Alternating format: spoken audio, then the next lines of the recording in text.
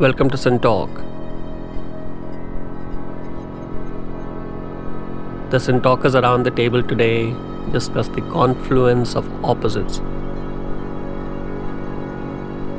We'll think about the coming together of opposites in a variety of domains. Is the world fundamentally made by pairs of opposites? What does it mean to be the opposite? What kinds of dissimilarities can coexist? What is held taboo? What is neutral? How do opposite or complementary structures enable reactions? Is democracy a battle of opposites or options? Does the mirror image always exist in another dimension? How is power produced in various kinds of systems? What is the very long-term future of our understanding of opposites? And will change happen in a new way in the future? We are pleased and privileged to have three Sun Talkers with us here today. Professor Konkon Bhattacharya. He is a physical chemist who works on the borders of chemistry and biology. He spent 30 years at ISCS Calcutta and is now at IISER Bhopal.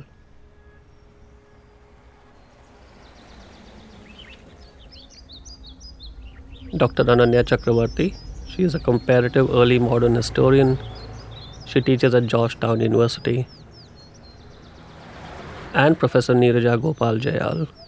She is a political scientist and teaches at JNU New Delhi.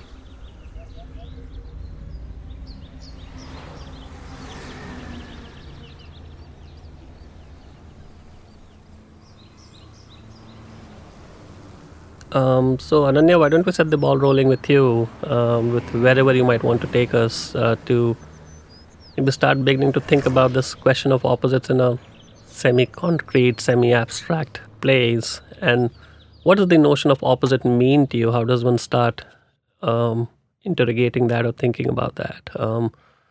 You've obviously thought of various religious encounters. I know the notion of religion itself is a little complex and vexed, but maybe we start somewhere there and we'll see where we land up.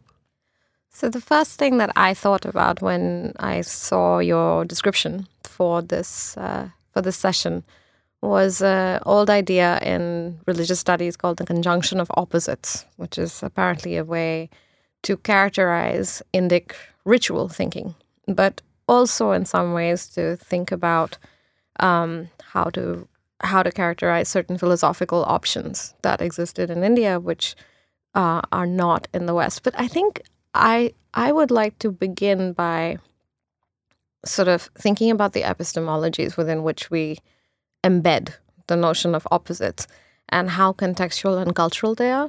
So, for example, what is held opposite or a logical paradox within Western thought, we've shown in many different cultures that is not necessarily how those two options would be constructed. So you mean the paradoxes themselves don't exist, or they're not perceived as being so? Or rather that they're culturally contingent. So I'll give you one concrete example. So in the early modern period which I study, there was a huge amount of anxiety about the sin of hypocrisy in Europe with the breaking up of the church and the whole issue of people pretending to be the religion of their king in early modern Europe. And so when Francis Xavier, the Jesuit priest, comes to India, he's very concerned with hypocrisy or the sin of Nicodemism, of pretense. And so he meets a Brahmin in Tamil Nadu. And the Brahmin is very intrigued by this foreign teacher. And he tells him, yes, I completely buy your philosophy, your theology, everything you've told me about this Christian God, and I'm following you in my heart, but I will continue to be a Brahmin in my everyday life. Mm-hmm. Now, for Xavier, this was rank hypocrisy.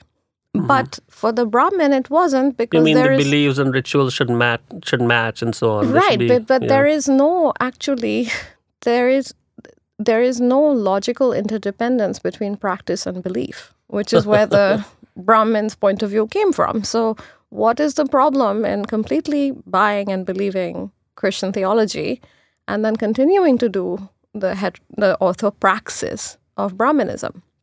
So that's just one example of what Xavier constructed as a paradox, or worse, a sin of hypocrisy. But for the Brahmin was a perfectly logical set of cosmological options. Did it happen the other way around as well? Yes. And so there are sort of interesting examples where the Jesuits who I study in particular, they adapted to other cultures.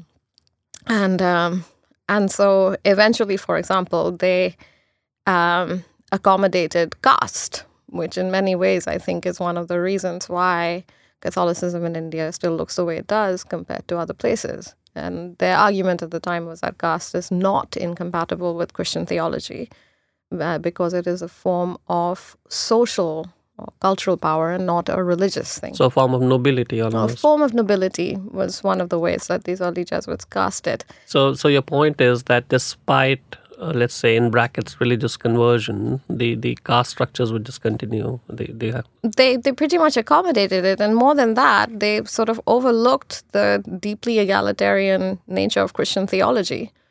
So you could say caste is in many ways very much opposite to Christian theology. And yet, this opposite was that becomes done in one stray incident somewhere, or that was kind of sanctioned by Vatican or Rome? No, or it whatever? was a series of ongoing debates starting in the 17th century. So when you say incorporated, this is like almost technically incorporated into the way it was. It was accommodated, would I guess be the technical term. Sure. And there was a series of back and forth disagreements between various priests who were in India. Both in Tamil Nadu and even in, Goa, other areas. But I think that that's a clear example of the opposite process, right? Of not of rejecting Indian practices, but rather of accommodating them, even though they are, I would say, theologically opposed to Christian values. And what was the argument for why it was allowed to be accommodated now? There must have been a formal kind of argument made, right? Of course, there's adaptation and so on, but... So the earliest argument was made by this Italian Jesuit called Roberto Nobili. And his argument was essentially a very interesting early distinction between religion and culture. Mm-hmm. And he then designated certain aspects of Indian practice. So where are we now? Which years are we in? In the early 17th century. Right. And he designated certain aspects of Indian practice as cultural as opposed to religious. And by making that distinction, he could say that, accommodating to a whole bunch of Brahminical practices was legitimate within Christianity itself. And this included things like allowing the punul, the head tuft for Brahmins, and for retaining various marks of Brahmanism for Brahmin converts. And there was lots of pushbacks, and there was a whole series of debates that continued into what became the Malabar Rites controversy. And was cultural some kind of a synonym for superficial? No, I think it was an early attempt to make a distinction that we now live with. And as a scholar of religion and culture, I know for a fact that it's almost impossible to kind of make those hard and fast distinctions. And in fact, in the early modern period, what we think of as sort of this idea that religion exists in a separate domain from other aspects of life was simply not true. And actually, I think it's still simply not true for a lot of people in their lived experience. And so what we think of as secularization, particularly in a context like India, is by no means something that I see as a hallmark of the modern. What does this notion mean to you, Neeraja? This whole business of opposites, what comes to mind? So I think the first thing that troubles me is how do we think about both the idea of opposites as well as the idea of confluence. Mm-hmm. I think the idea of confluence, so Ananya rightly used the word accommodation, assimilation, but of course we know that etymologically the word comes from the Latin root to flow. Right. and to flow together, so to speak, like rivers do, the confluence of rivers. So what exactly is confluence? Is it accommodation, assimilation? Is it the swallowing up of one by the other? And is it, ultimately, should the confluence be defined by the outcome or by the process itself? By the nature of the process. By the nature and the terms of the incorporation, accommodation, assimilation, whatever it might be. And are all of these, in a sense, synonymous with confluence, or are each of them distinct? So what happens in political processes? So political processes I will come to in a bit, but let me reflect for a minute on the idea of opposites. Sure. And I was inspired in that by what Ananya just said about theological opposition between Brahmanism, let us say, and Catholicism of a certain kind. But she also made reference to how lived cultural practices were accommodated. So what is actually happening, I take it, is not that there are theological accommodations taking place, but the accommodations that are taking place are at the level of lived cultural practice, of everyday cultural practice. So that distinction that you just made, I thought was fascinating, between religion and culture. Religion stays more or less untouched, uncontaminated by the changes that may occur at the level of everyday lived cultural practice. Is this simultaneous with the process of defining what religion itself is as well? Because we today, sitting where we are, we're treating them as separate categories, but maybe it wasn't so 300-400 years ago. In my own work, I generally prefer not to use the term religion, and I prefer to use the term cosmology, because cosmology has far less of a Eurocentric assumption behind it. And there's a very particular history to the word religion. The scholar J.Z. Smith has this wonderful little article, Religion, Religions, Religious, where he kind of lays out the ways in which the notion of religion as a category really emerges from that early encounter between Europeans and Latin America. And these missionary encounters in general. Interesting. And you find this distinction helpful, Neeraja? Well, to me, I find that we need to be, I would like us to be more precise in making a distinction between what is an opposite, what constitutes a pair of opposites, a set of opposites, as opposed to things that are just different from each other. Yeah, dissimilar is different from opposite. Dissimilar and different are not necessarily opposites. So what is opposite for you? So you asked me about politics, freedom and unfreedom. Those are opposites. Yes. Justice and injustice, those are opposites. But to me, religion and culture is not a sphere of opposites. Right. It's a sphere of dissimilarities, two different diversities, domains. and so on. You could still have clashes between them, but those clashes don't necessarily mean that they are opposites, right? I think that would depend a lot on the content. So, for instance, if there were two competing theologies, within Christianity, you would have opposing schools of thought, as you would presumably within any religious tradition, opposing schools of thoughts which would differ on theological principles, but then there might still be a bedrock of commonality or similarity. One would need to think through that. But like I said, to me, freedom, unfreedom, justice, injustice, those are oppositional categories more than religion and culture. I'm not sure that I would look at those. So, you mentioned purity and pollution at some point. Yes, I think purity and pollution could be treated as oppositional categories. But when you think about transgressions of that divide, individual transgressions or collective, in the case of, Dalrymple's White Mughals, for instance, those kinds of, what is amlecha? Right. When you think of those kinds of transgressions, then you wonder, in a social imagination or in a society's imagination, that divide may remain entrenched and oppositional even while the transgressions take place. But the transgressions are marginal to the deeply entrenched divide between purity and pollution. But I would distinguish between that and conversion, which Ananya just mentioned, because conversion to me is a switch. Right. It's not that the two things are coming together. It is that you were one, and now you belong to one faith one day, and the next day you belong to another faith. You avow another faith. Right. You give up the first. Right. But it's not a confluence of opposites, to me. Fair enough. Are there confluence of opposites within the political realms? There are. Such as what? The kinds of things that even political philosophers talked about. I mean, but let's talk about political regimes, which is, I think, very contemporary and of great concern. Democracy and authoritarianism.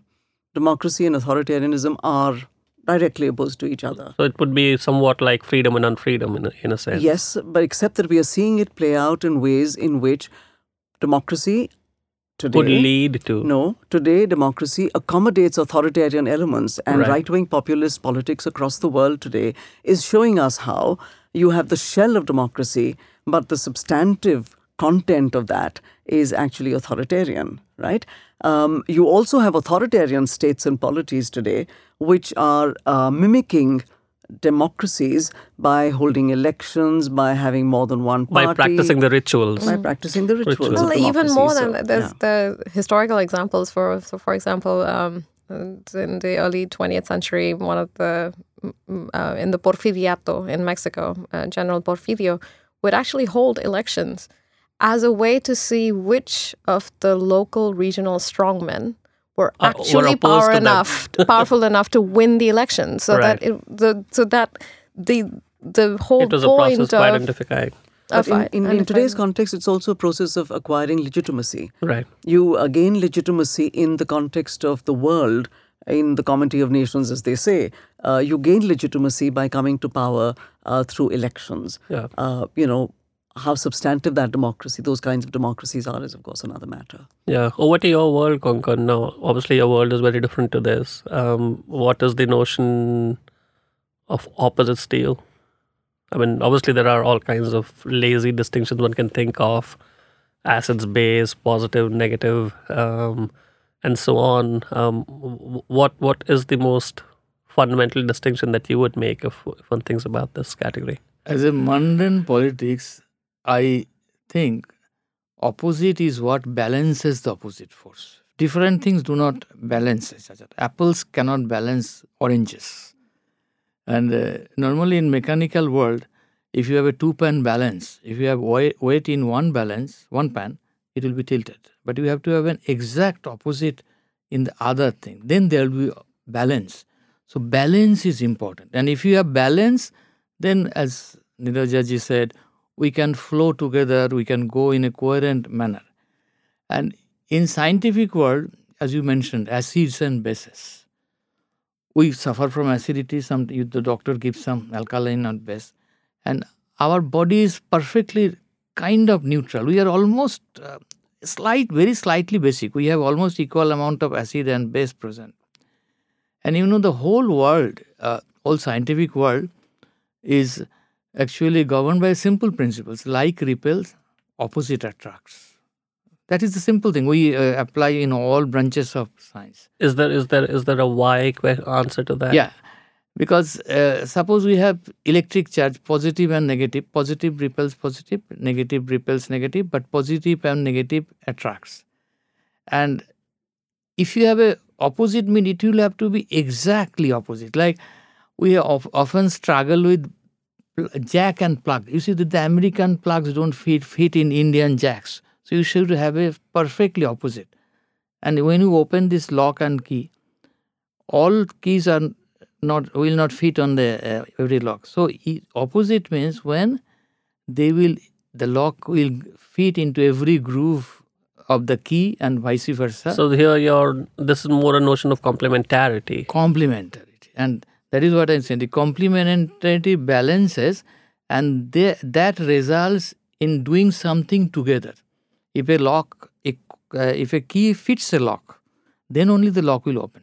If it does not fit, in our biological term we say we have enzymes. But not all enzymes are useful for all reactions. We say there is a lock and key relation between every enzyme with the substrate on which it works. And you mean that in a strict sense? Yes. Very strict. It has to be very, very strict. Like the two pieces in a jigsaw puzzle, they have to fix exactly. Like And this holds for all enzyme reactions. The binding sites, and they almost always have Locke complementarity. Yes. And this is why the 1902 Nobel Prize was given to a person called Emil Fischer, who first proposed that every enzyme and the substrate has a lock-and key relation. And does this hold for all kinds of reactions, or this is only for living systems? For enzyme reactions and for all living enzyme, systems. wherever enzyme works in living reactions, living things. Like in our biology, you see that proteins, we all have proteins. But protein can have large different shapes. But only one shape is useful for biological action.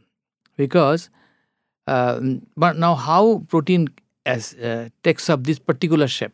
The reason is water is not a perfectly neutral thing. Water has a negative part and a positive part. Negative means oxygen of water is slightly negative, or hydrogen is slightly positive. And every protein has some negative, some positive part. The negative part of water will attract the positive part of the protein. Positive part of water will attract the negative part of the protein. And protein also has some part which does not have a charge. So they will try to avoid water. They will huddle. They will bury that portions. And that gives a very interesting shape. And the proteins exactly know very well. If you fill up your body with alcohol, you will not survive. So water is very important. And you know that many things, we make a lot of solutions with water. You put sugar, it dissolves. You put salt, it dissolves. But if you try to dissolve some paraffin wax, it will not dissolve in water. For paraffin, you need different kinds of solvent. So what is fundamental here? So probably at the level of mechanisms and at the level of the process, is it all shape and morphology dependent? We say so shape, when something fits, morphology, shape is sometimes important, charge is sometimes important. And sometimes we have But crowding. are charge and shape in a way manifestations of each other? No.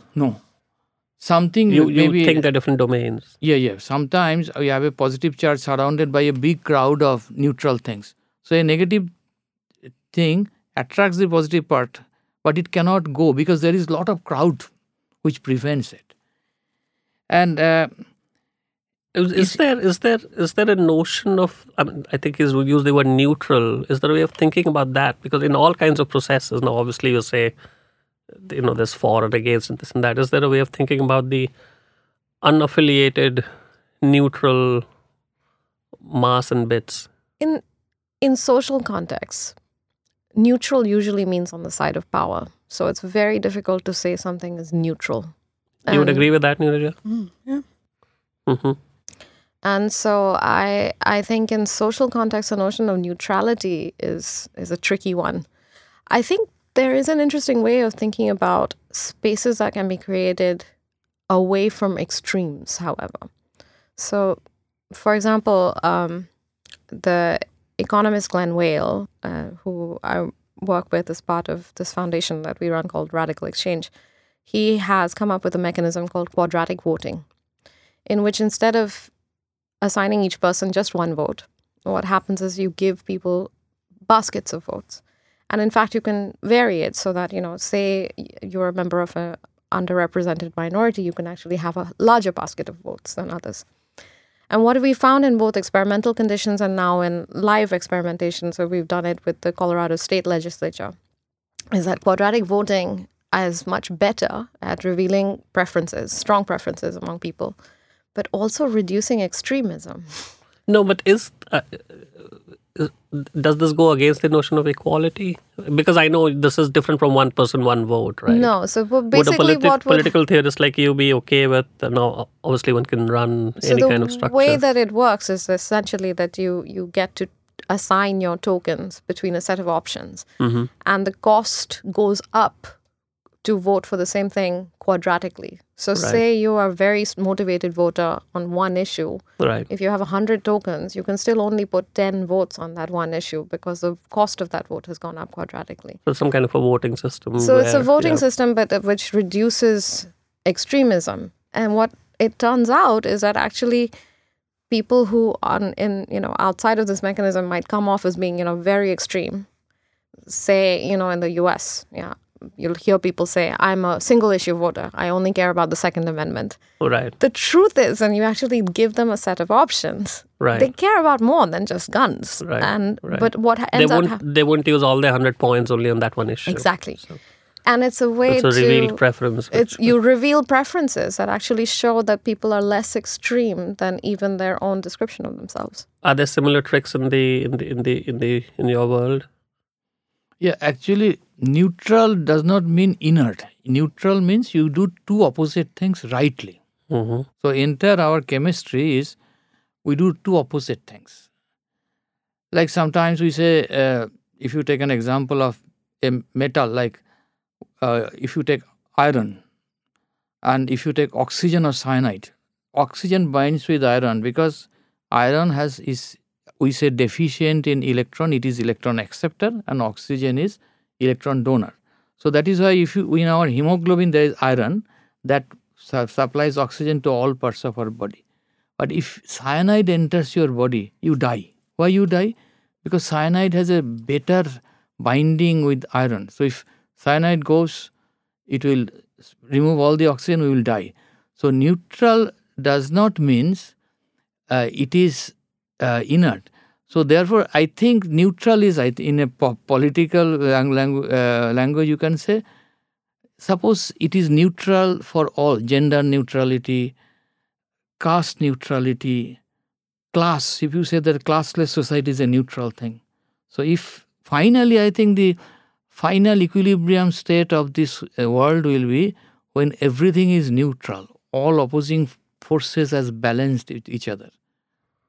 Is there Nirja, I want to ask you this Can question. I comment on this? Yes, of course. Yeah, because in a sense, the idea of state neutrality in liberalism has been the justification for difference-blind policies, ostensibly treating all citizens as equal, not recognizing differences, and arguments for affirmative action, therefore, have had to demand that the state recognize difference and not be blind to difference and not be neutral.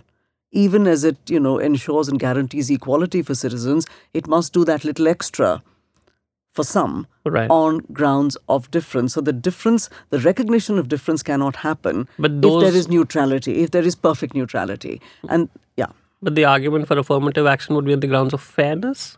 Or on the grounds of fairness. Right. On the grounds of, absolutely, for making up for disadvantages, compensating for disadvantage. Do you think that political processes, somewhat metaphysically speaking, have a tendency to go towards extremes? Does it lead to schisms? Does it lead to extremism?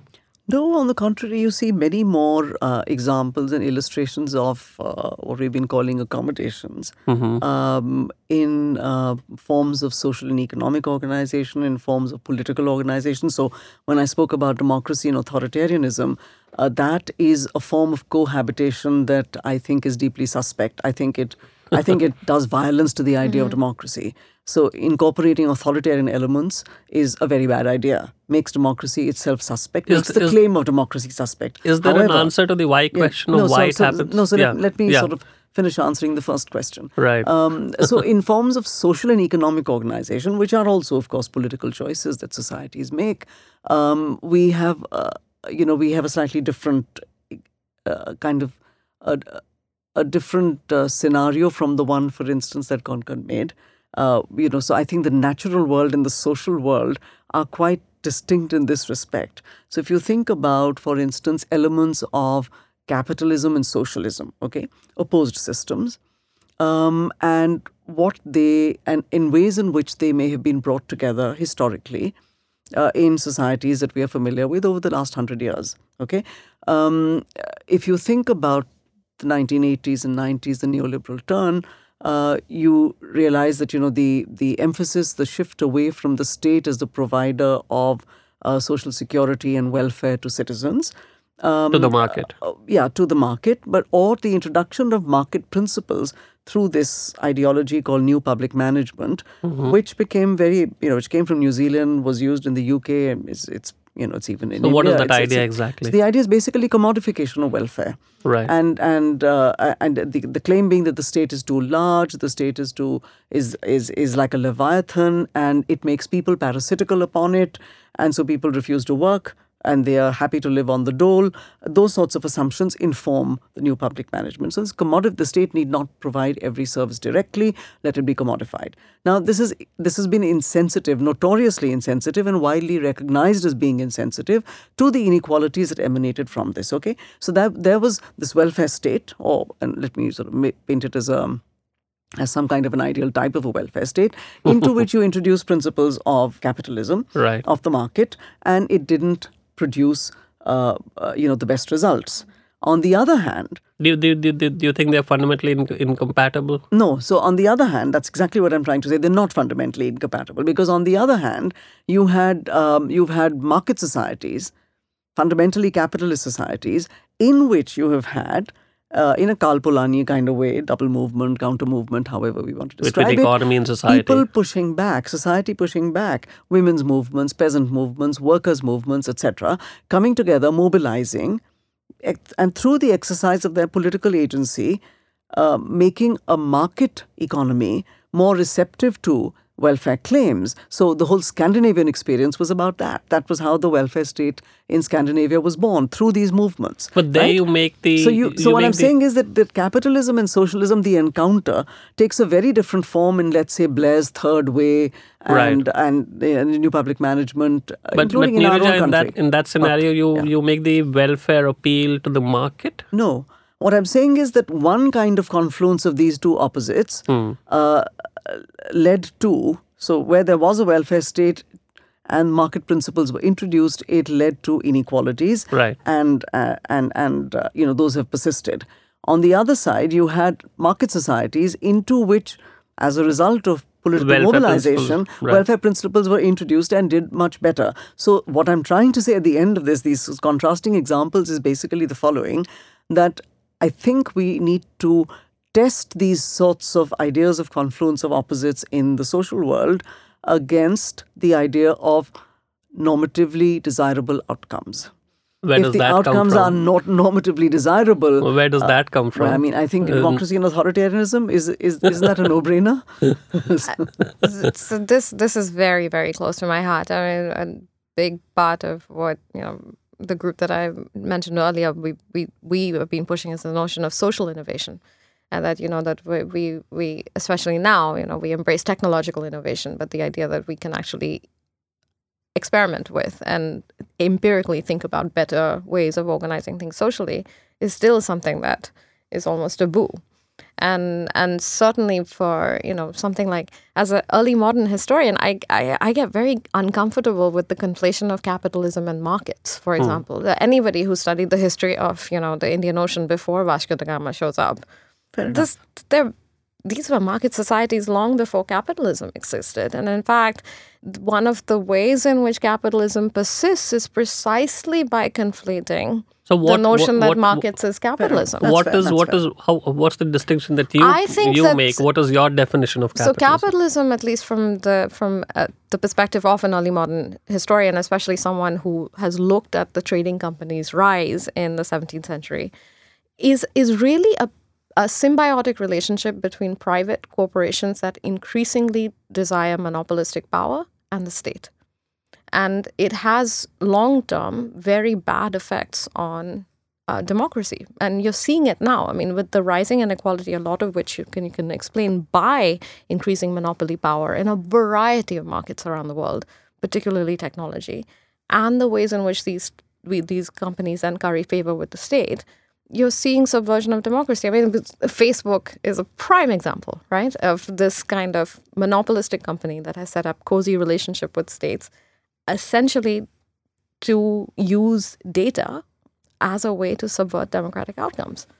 So that, to me, is sort of peak capitalism, right? Like these companies curry favor from states to protect their monopolies, and states essentially use these companies for their own purposes. Now, what strikes me as odd, Concon, is that, I think Neeraja has rightly pointed out that natural and physico-chemical systems that you're familiar with, or we were talking about, is different from the social but somehow these social systems have a way of running away in this direction that seem normatively undesirable sometimes. But that doesn't seem to happen so much in the biological realm, right? So what? I mean, of course, there is cancer and this and that, and there are ways in which systems run away. Now, Actually, the whole what would world, be your response to why it doesn't seem to happen? has two opposite things. Basic opposite thing is selfishness, another is sacrifice.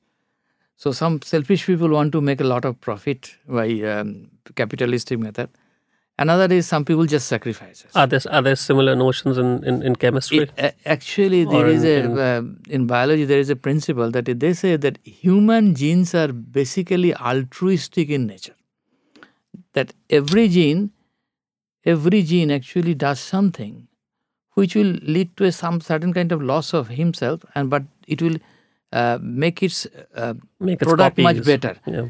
And they say that this is good for generally in society also. Now the big capitalist and big free market, this theory of free market, they say, where is the market? Market is where there are a lot of people. There is a lot of people.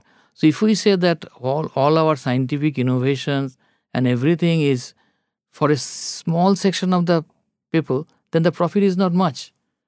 And where is the biggest market in India? The mobile phone. How many people are using?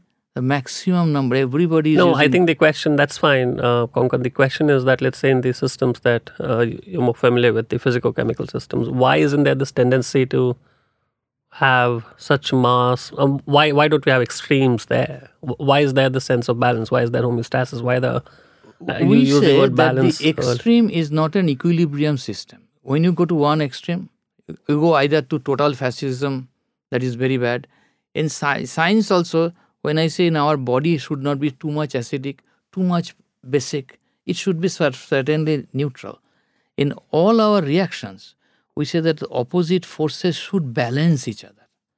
Attraction of positive and negative should balance. Otherwise, the protein will not have this active native structure, which is biologically important. So therefore, we say that positive things are very good for running any natural machine. But whenever we deviate from this neutral, so socially or scientifically neutral system, that is bad for the system. Do you, does the notion of I think equilibrium in mean Western anything? philosophy, Yeah. you have two versions of this, let's say. The older version, going back to the pre-Socratics, Heraclitus and so on, is that exactly what you're saying, unification of opposites. Unity of opposites Through this idea. unity of opposites idea, through strife, opposites are brought together, but unity is desirable. Harmony, synthesis, these are desirable So things. there's a sense of balance between it. I guess there's a sense of balance, though that's not the term used. But Hegel, the absolute idea is the absolute truth, the absolute unity. It overcomes the distinction between the subjective and the objective idea, and the expression of this absolute idea is the Prussian state. And, this is Hegel's famous line, the state is the march of God on earth. So Right. presumably once that unification has occurred, that's that. And that's the end of that story. In Marxism, on the other hand, which is the second tradition, in which you do have a notion of ongoing conflict, moving from one mode of production to another through thesis, antithesis, synthesis, and dialectical materialism, etc. But even there, if one is pernickety, one can detect a kind of telos, a kind of end of history, Right. when that final stage of communism has been achieved and there's no further exploitation and no further contradictions between classes, then there will be, a certain kind of perfection. It's there in Mao, it's there in Marx and Engels, it's there. So in Western philosophical traditions of these two very different kinds, one a very conservative orientation, the other a radical orientation, in both recognizing to greater or lesser degree the idea of conflict, you do have exactly this kind of argument about synthesizing, about bringing opposites together. So it's not an unfamiliar idea even in There's social also- Western philosophy. Yeah. There's also one more tradition, which is the tradition of thinking about cosmopolitanism. And that is also in some ways, I mean, there's a wonderful story, and Tolstoy rewrote it from this 18th century French traveler called The Coffee House of Surat, where, he describes all of these different people from all over the Indian Ocean, and they come and they have this big fight about the nature of God. And that turns into, a kind of analogy of the nature of, the sun. And eventually, basically... Sun as in S-U-N. The S-U-N. So Right. it's like this kind of an Sure. analogy with navigation is made between these theological conflicts and then navigation. And then this Confucian sort of leads everybody to this cosmopolitan peace. And then a silence descends over this coffee house. And I've always found that story deeply troubling, because all of the interesting tumult and debate and the intrigue of these different points of view is all silenced in this very totalizing and a little bit frightening unity. And so this vision of cosmopolitanism is a vision that then actually destroys the very difference that it's supposed to celebrate. And I think that that is a very strong internal contradiction within Western philosophical traditions of thinking about difference and thinking about cosmopolitanism. And I think we live with the consequences of that very strongly. This notion that somehow, living with true difference is impossible is something that is, to me, a philosophical position that is frightening. Is there how is true difference retained in the systems you're familiar with? Does structure play a role? Because of acids, bases, positive ions, negative, and they all coexist. Yeah, we say that entire universe, there is a harmony in entire universe. When in the entire solar system, sun is attracting us, but we are not going to sun. We are not just going and destroying ourselves by jumping into Earth, jumping into sun. We are following a regular orbit, and the entire galaxy universe is there some kind of harmony among different opposite forces. And the same kind of harmony should be present in Earth also. Whenever a new scientific invention comes, sometimes we initially get very excited. A car has come, it has a lot of potential, it will speed our life. Then sometimes later people say it creates a lot of pollution. So we have to do something. So even always there is a challenge. We have created a new thing, and that immediately creates new problem. How to harmonize this? Whether we can still retain the car, but not polluting people. We can we talk about water shortage. We talk about many environmental problems. We say that you are sending a lot of satellites. What are the clues in? It's very difficult to answer this question. What are the clues in the biological world? Because you use the word harmony and balance a few times. Biological world is in a way, the other way to ask this question is, what are the kind of reactions that are disallowed? What does not happen because only what happens exists? The biological is the most economic reactions. Mm-hmm. You mean energetically? You mean energetically? Everywhere. We do not produce any waste product. In all biological reactions, many of our industrial thing is we produce something which is desired, but along with that we produce a lot of byproducts which are not good. So many times our scientists are saying that can we create a chemical like the way the tree creates a chemical? Mm-hmm.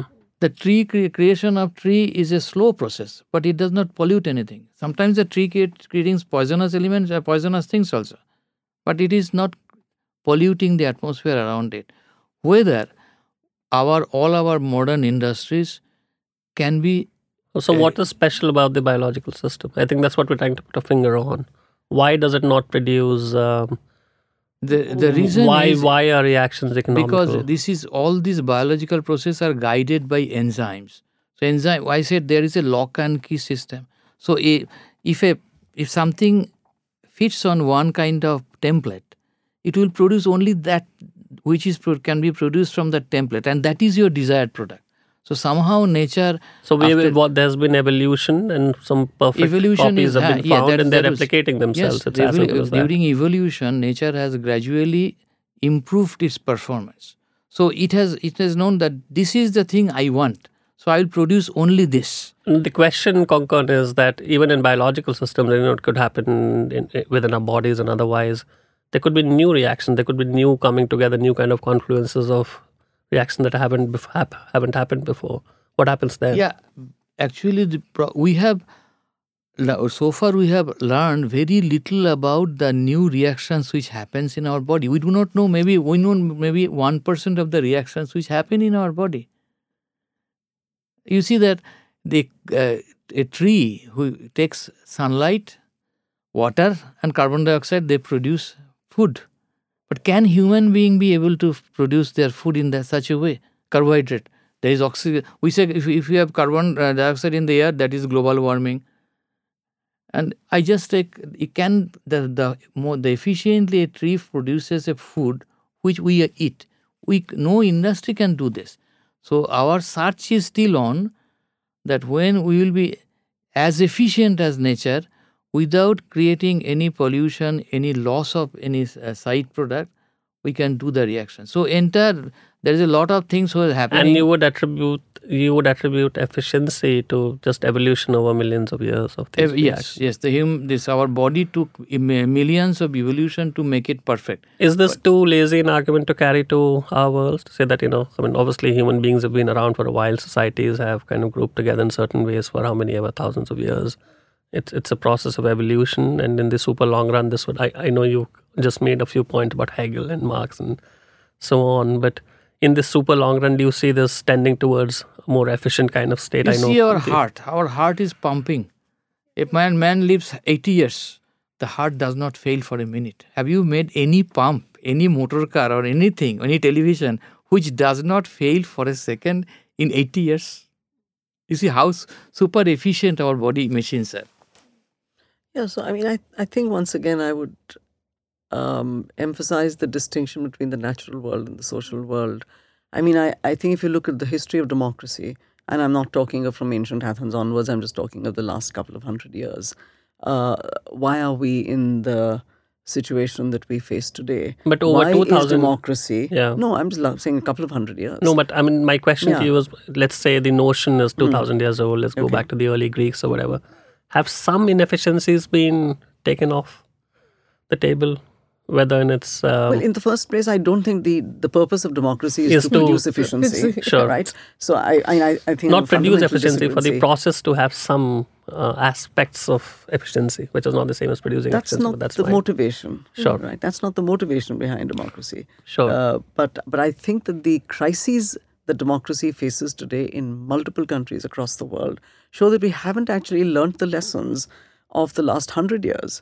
We haven't even learnt the lessons of the fascist sort of period of world history of just reasonably recent past. Recent past, and which is why today you have a large number of books coming out right now reminding us about what forms tyranny takes, how tyranny sort of insinuates itself into our political life today. So why is social memory so poor?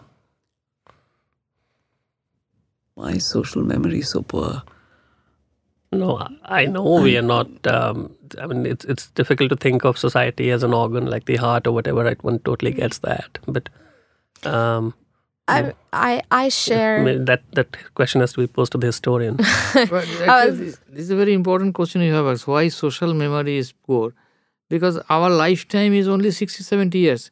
Many people do not know exactly what happened in that's why books exist and so on. In 1930s, because I was not present there. No, but that's why books exist. That's presumed. Social memory is a different thing. I mean,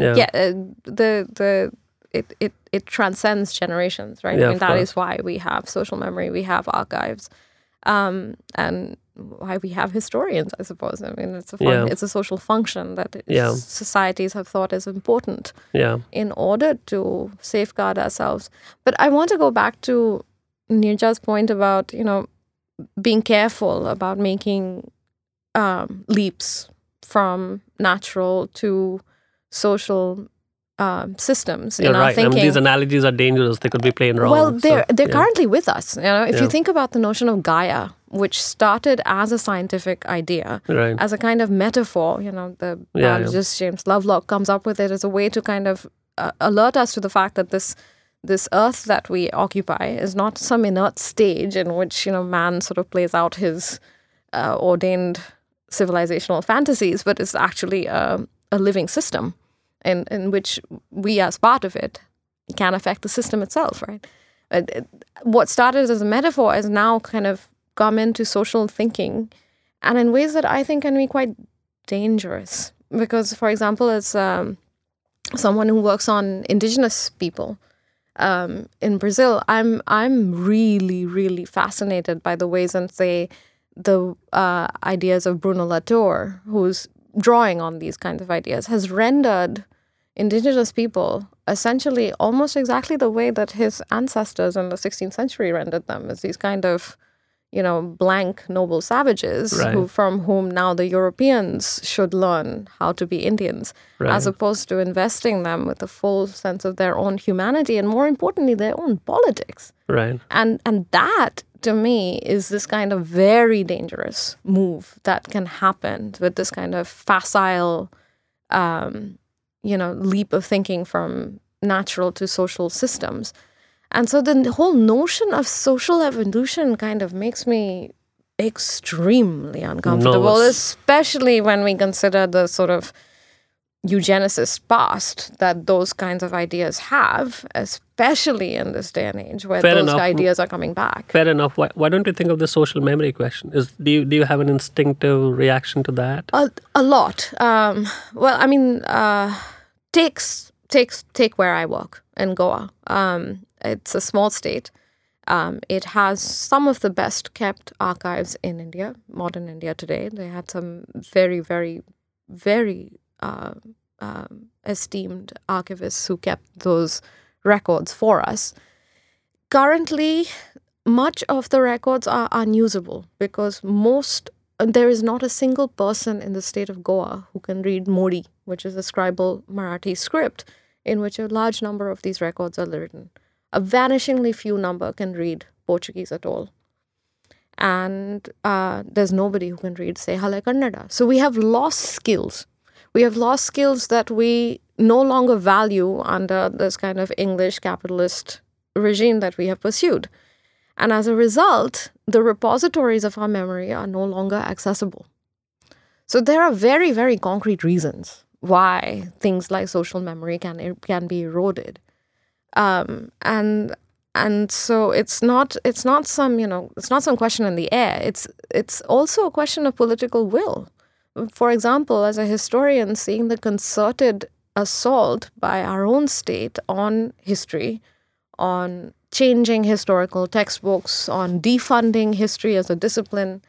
And this is a clear political act of saying we don't want social memory because it is politically inconvenient. Because history is always written in the present. Exactly. And, you have historians being assassinated in India. Yeah. If that is not a sign that the political winds do not want social memories that are inconvenient to their particular narratives, I don't know what it is. I'm struck by what you said a little while ago, right? The loss of the script of Modi and others. Now, again, in your world, stuff like this doesn't happen, right, Konkan? I mean, are some enzymes just lost? They just vanish?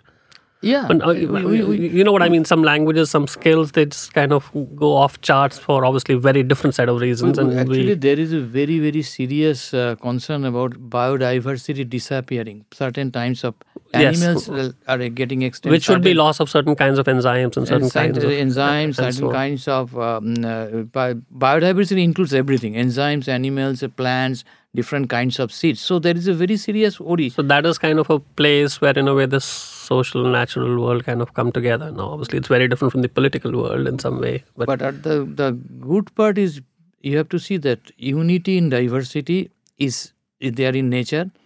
No country now afford to say the authoritarianism is good. Let us go back to Hitler's time. Casually, many people say Hitler was a very good ruler. At that time, economy in Germany flourished.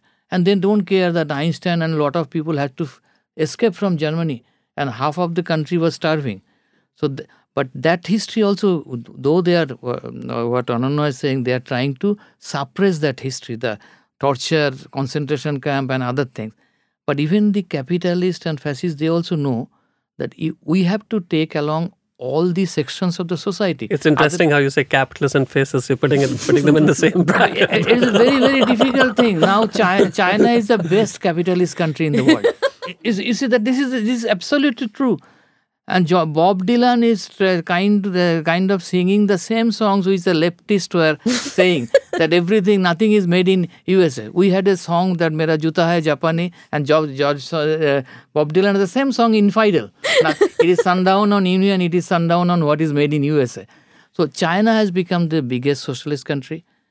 And previously, Asia was out of the world. Europe was the main world. And little bit of America, and then America became the main thing. No, for the Europeans, yes, Europe was the main. Now the entire world has become China and India, and this is how I think the average economy is increasing. People are having food, and maybe some people are trying to fool us. But you see that every political leaders, what they are saying, if we come to power, we will give job. Achhe din aayega. So whoever has said Achhe Din Aayega, but everybody wants an Achhe Din. And people also know that if Achhe Din does not come to every sections of the society, for all genders, all religion, all caste, then the country as a whole will not move. And nobody wants that. Have you had a chance to think about this a little bit, about this social memory question? No, I mean, I haven't really thought about it in any sort of academic sense, except as a citizen, and I'm broadly in agreement with what has just been said by both Ananya and Konkan, which is that that regimes have a particular interest in selective appropriation of past memory, which suits the political project of the moment. Whether this is true of all countries, I cannot say. Do you see new... I know that Germany, for instance, has been through this phase of feeling, being racked by guilt for the Holocaust and so on. So there are societies in which they have reflected on the past, much like at one stage of our history, of our intellectual history at any rate, the partition became a big subject of scholarship and of research. But one would have imagined that a broader social, a broader section of society would have learned from the lessons of partition, even if none of us was around at the time that the partition happened. Even I wasn't. So one would imagine that, as a society, we would have learned from those That's mistakes. where it enters the cultural realm, right? But that's a very, there's a movie I teach when I teach the history of India. It's called Apna Desh. It came out in 1949, and it was by V. Shantaram. It's one of the only films of his that never get anthologized, is never talked about. And when it came out, the Sri Lankan leader called it Apna Trash, because what it was about the way women were treated in partition. Right. And about the kidnapping by the state and the complete abandonment by the state of women who were returned. And after that, there were really, Dharmaputra kind of, tried to touch on partition, but there was pretty much just complete cultural silence on that partition. So if you look at our films, there are vague allusions all the way. And it's not until the 1970s, or really the 1980s, that you start to see a conversation about partition even happening. Garm Hawa and so on, yes. So 20 years or more. So the entire partition generation lived in complete silence. And that is a country that is unwilling to face its past. Now, Ananya, these are obviously instances where, something was kind of erased, or an effort was made, or there was silence for whatever reason, and it germinates again. Are there many instances where it's lost forever? There must be, right? It does. I mean, the thing is, what does something being lost forever mean, right? I mean, so as long as they're historians and they're documents and they're archaeologists, we can recover past.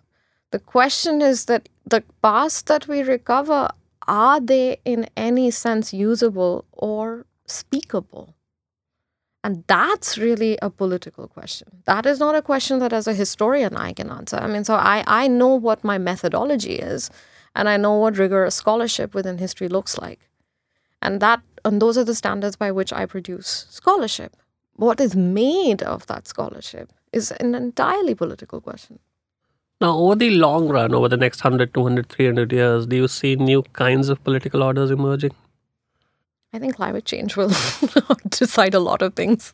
I'm not yet seeing a debate, even even post Piketty, on capital, on capitalism, on inequality, and I mean, I think that debate is really not alive anymore in the way it was even a few years ago. And So I don't know, and I'm not seeing serious rethinking about democratic first principles either. So I don't know, but I mean, I so do what worry about one thing. I do worry about sort of one thing, which in fact, uh, uh, would there be an opposition at some stage in the future and the not very distant future between human intelligence and artificial intelligence, and what implications and ramifications might that have for political life, for civic life, for the civic community, for the polity? That bothers me, but I don't know how to think about it. I don't have the tools to think about it. I really do encourage you to check out the work of Radical Exchange But because as it's a very much apropos scientist, of all I of have this stuff. something to say. right? Because I say that science is never ending. Everything, new theories come. But I think finally new orders will come. How, I do not know.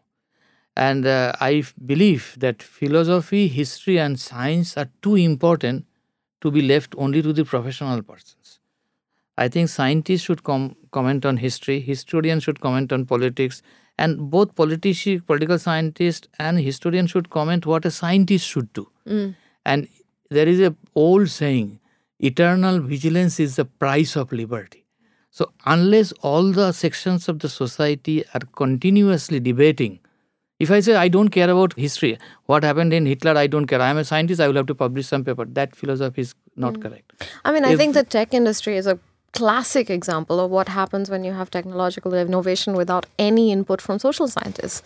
So if you take something like facial recognition technology, the Google AI ethicist Timnit Gebru, she has shown that this is a technology that was made by largely white men. It is excellent at recognizing white male faces. For dark-skinned black women, the rate of recognition is essentially chance. Right. And so and you can see why, because a bunch of white men sort of think about what's an efficient way for a machine to recognize something. They go with shadows.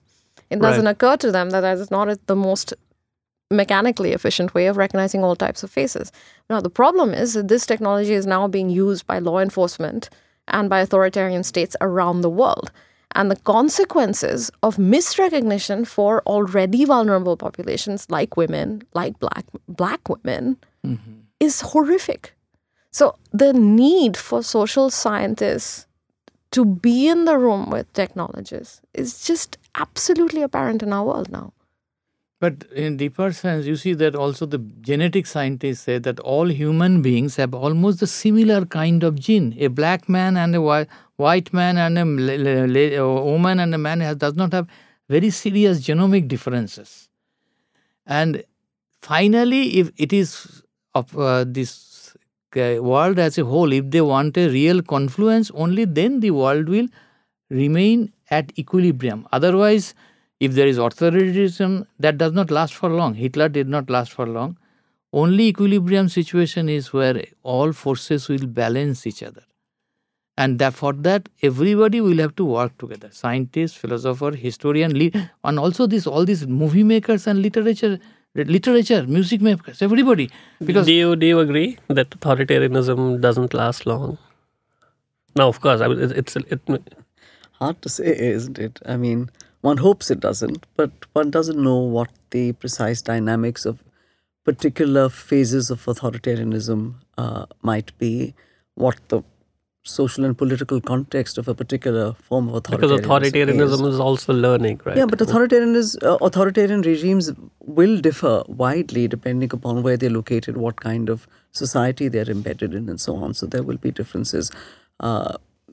No, I think why don't we end this with this question? What's the future? Where do you think this is all headed? I don't know where it is headed, but I know where it should not be headed. I do not think the search, at least in the social world, needs to be about equilibrium and balance.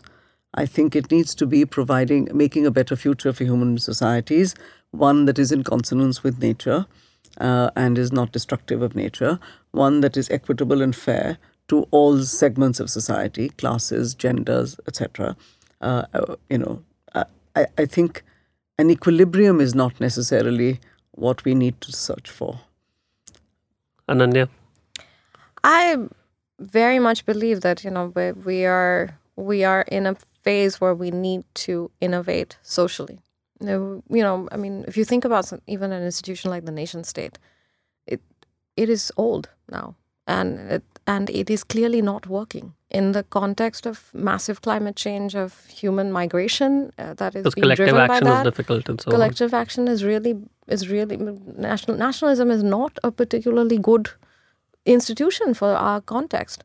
So then the question becomes, what changes it? A very big crisis, realization of a super big crisis? I think it already is in crisis. I think a lot of what we're seeing is the nation in crisis because it is not a good institution for facing our current challenges. And so I think where we're heading is, because I'm basically an optimist, is I think that we are entering a critical phase, but a phase where genuine innovation in social life has to be something that we're willing to countenance.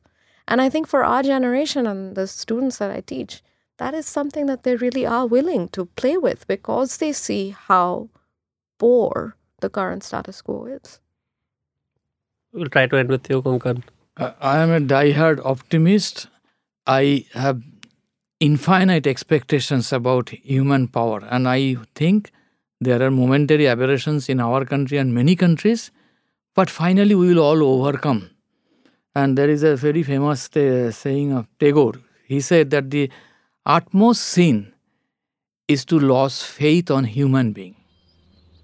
So I do not lose hope. And I think finally we will work together, enter that famous song, what imagine there is no country, there is no nation. Do you think Konkan is too optimistic, Neeraja? I hope he's right. I know your normative desire. I can only hope he's right. What do you think? I don't see the seeds or the green shoots of that process yet, but I hope they will emerge. Okay. I'm happy to share the optimism. I just don't know what the basis of that optimism is right now. It's not apparent to me. The human beings, that's the basis. Yeah. But human beings who have, whose minds have had an opportunity to learn, part of the problems that we've been discussing all this time, the crisis of democracy, the crisis of the nation state, and all of this is partly that, right? Well, I think on that somber or maybe optimistic note, thanks to all of you for making it, and we look forward to having you soon again. Thank you for coming. Thank you. Thank you. Thank you. Thank you very much.